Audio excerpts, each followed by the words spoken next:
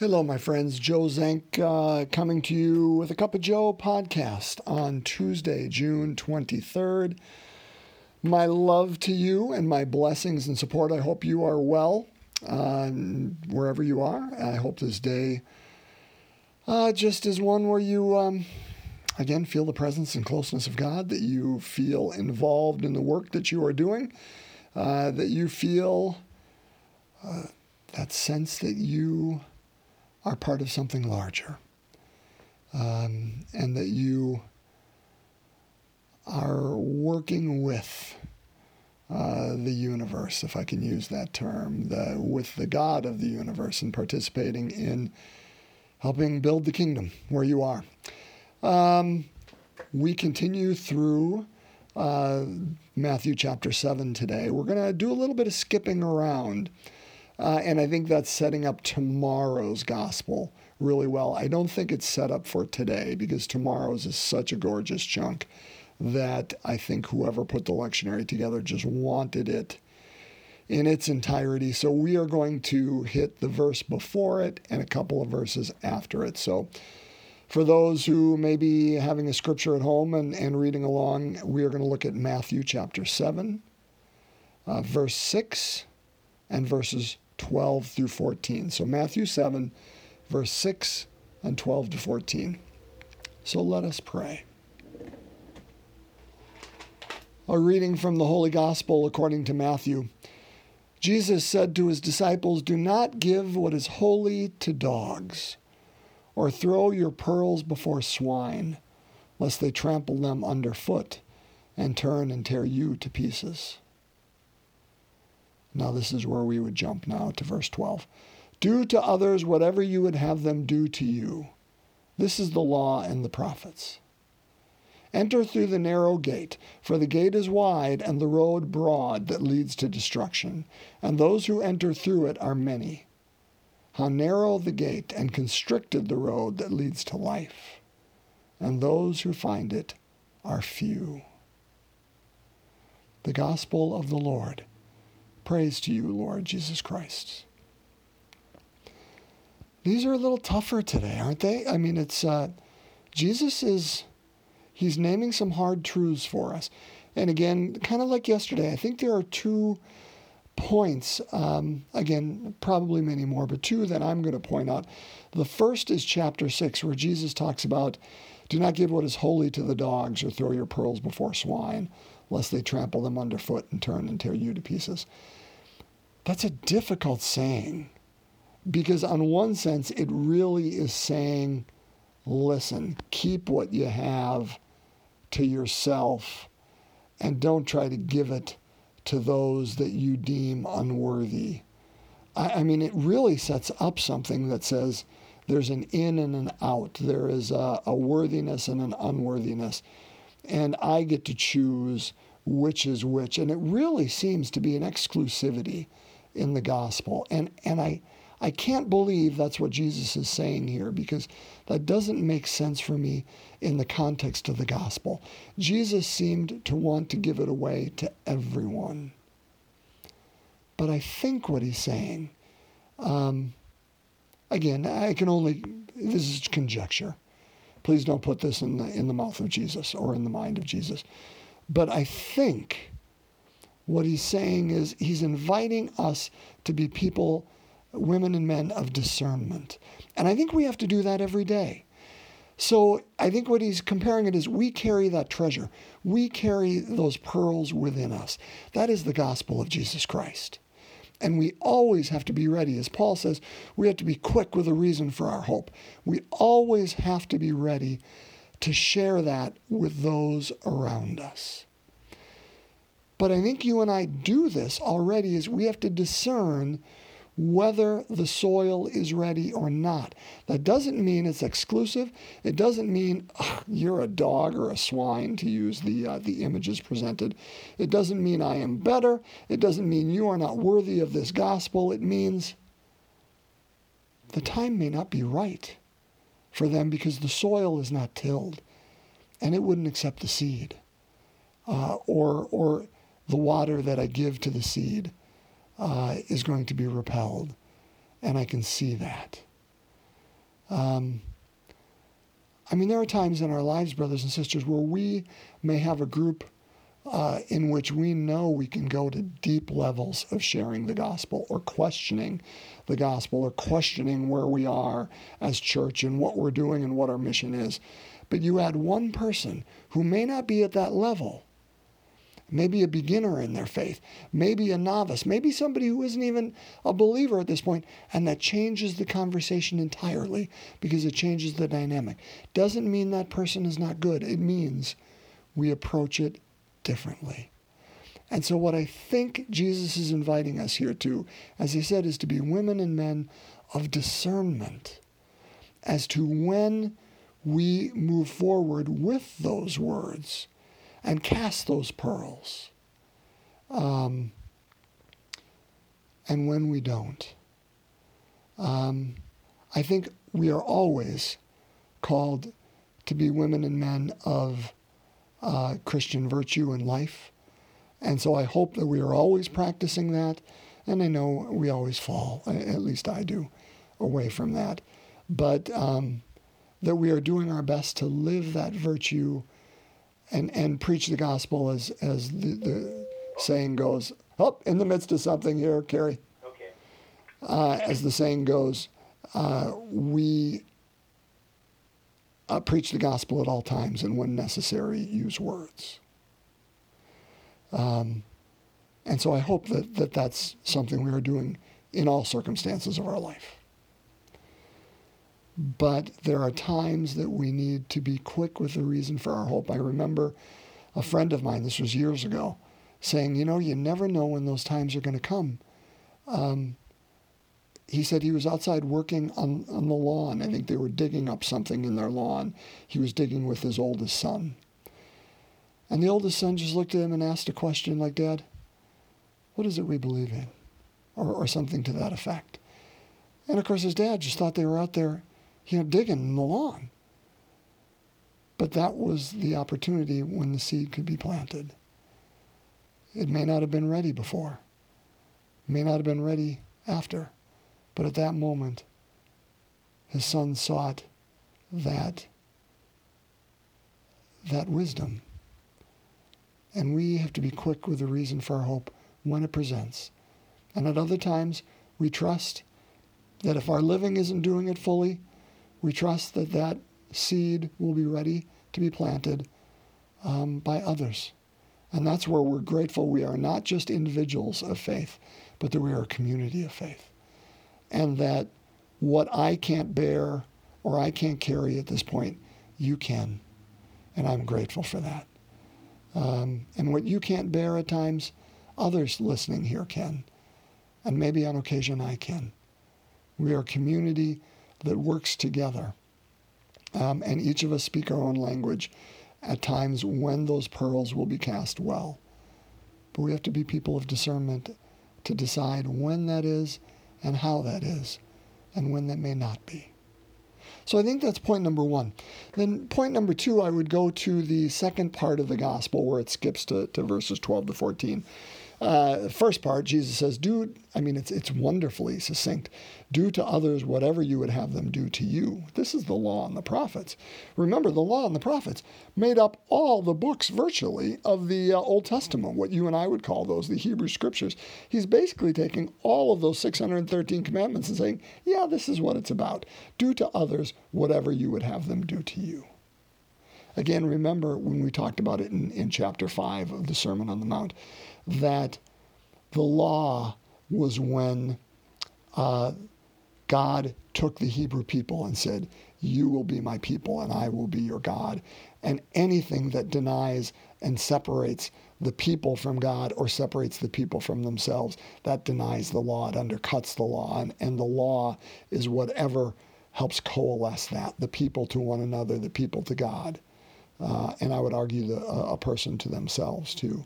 And so do to others whatever you would have them do to you certainly fulfills that. It takes commandments 4 through 10 and just basically sums it up in that and says, yeah, that's how we treat other people. But I want to talk more about the last part. Enter through the narrow gate, for the gate is wide and the road broad that leads to destruction, and those who enter through it are many. How narrow the gate and constricted the road that leads to life, and those who find it are few. I've talked many times, brothers and sisters, about addictions and how you and I and everybody seeks life in places where life cannot be found. There is only one who is the author of life, and that, of course, is God. And whenever we seek it elsewhere, again, that elsewhere is legion. I mean, it's we each have dozens and dozens, if not hundreds, of places we seek life, which I think is why Jesus is saying the road is broad, because we seek it at so many other multiplicity of locations and attitudes and peoples and things. And he says there's only one. It's God. There's only one road, the constricted the road that leads to life. That's our God. But I want to talk today about how do we see God. And I want to use a parable. That's a wonderful parable. Some of you may remember I've used it before in a reflection at church. It's by Nikos Kazantzakis. Kazantzakis is the writer of Zorba the Greek and The Last Temptation. And this is a parable that Kazantzakis writes in The Last Temptation of Christ. And I came across it in the book The Holy Longing by Ron Rolheiser. If you have not read The Holy Longing, oh, brothers and sisters, I urge you to do that. It is such a good book. The Search for a Christian Spirituality. Not a heavy read, a super heavy read, but not a light one either. Don't just show up and assume it's going to be an easy, to get through it. But you don't have to necessarily pack a lunch either. It's just so fantastic. And he uses this to talk about how we find God in the world. This parable by Kazantzakis, and it goes like this. A man came up to Jesus and complained about the hiddenness of God. Rabbi, he said, I am an old man. During my whole life, I have always kept the commandments. Every year of my adult life, I went to Jerusalem and offered the prescribed sacrifices.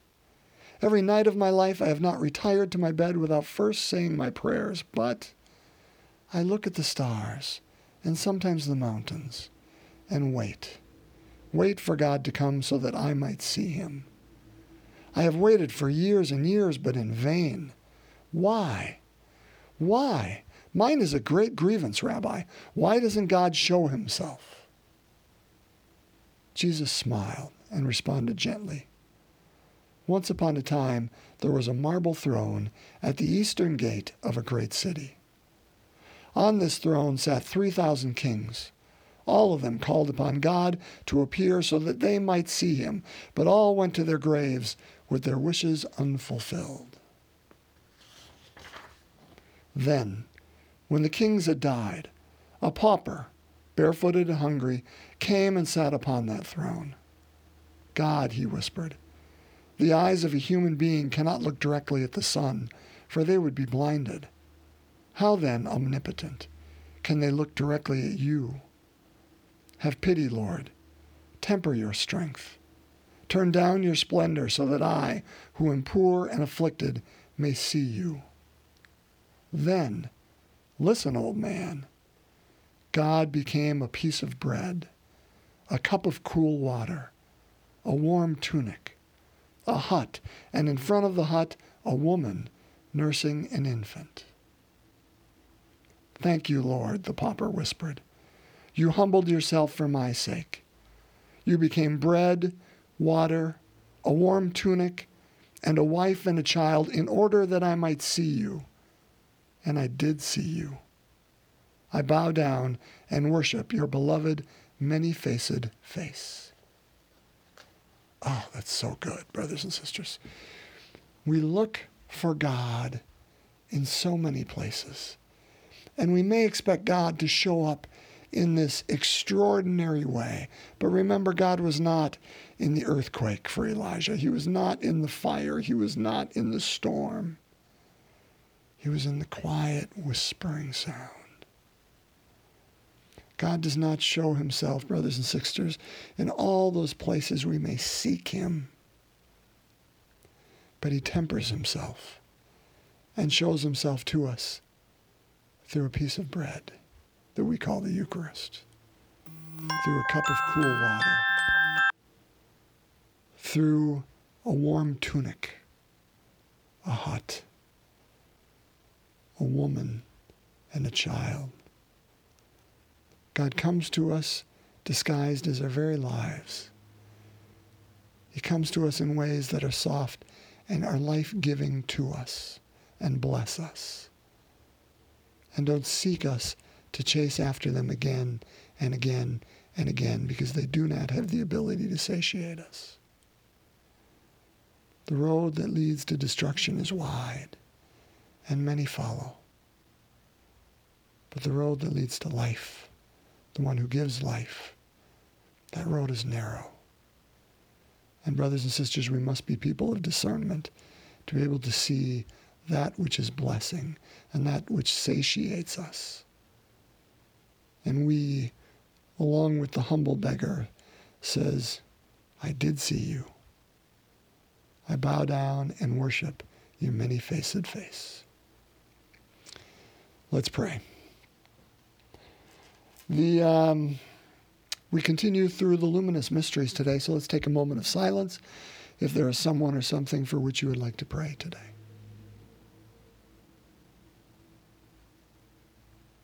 And we begin in the name of the Father, Son, and Holy Spirit. Amen. The second luminous mystery, the wedding feast at Cana. Jesus turns the water into wine. Our Father, who art in heaven, hallowed be thy name. Thy kingdom come, thy will be done on earth as it is in heaven. Give us this day our daily bread, and forgive us our trespasses, as we forgive those who trespass against us. And lead us not into temptation, but deliver us from evil. Hail Mary, full of grace, the Lord is with thee. Blessed art thou among women, and blessed is the fruit of thy womb, Jesus. Holy Mary, Mother of God, pray for us sinners, now and at the hour of our death. Amen. Hail Mary, full of grace, the Lord is with thee. Blessed art thou among women, and blessed is the fruit of thy womb, Jesus. Holy Mary, Mother of God, pray for us sinners, now and at the hour of our death. Amen. Hail Mary, full of grace, the Lord is with thee. Blessed art thou among women, and blessed is the fruit of thy womb, Jesus. Holy Mary, Mother of God, pray for us sinners, now and at the hour of our death. Amen.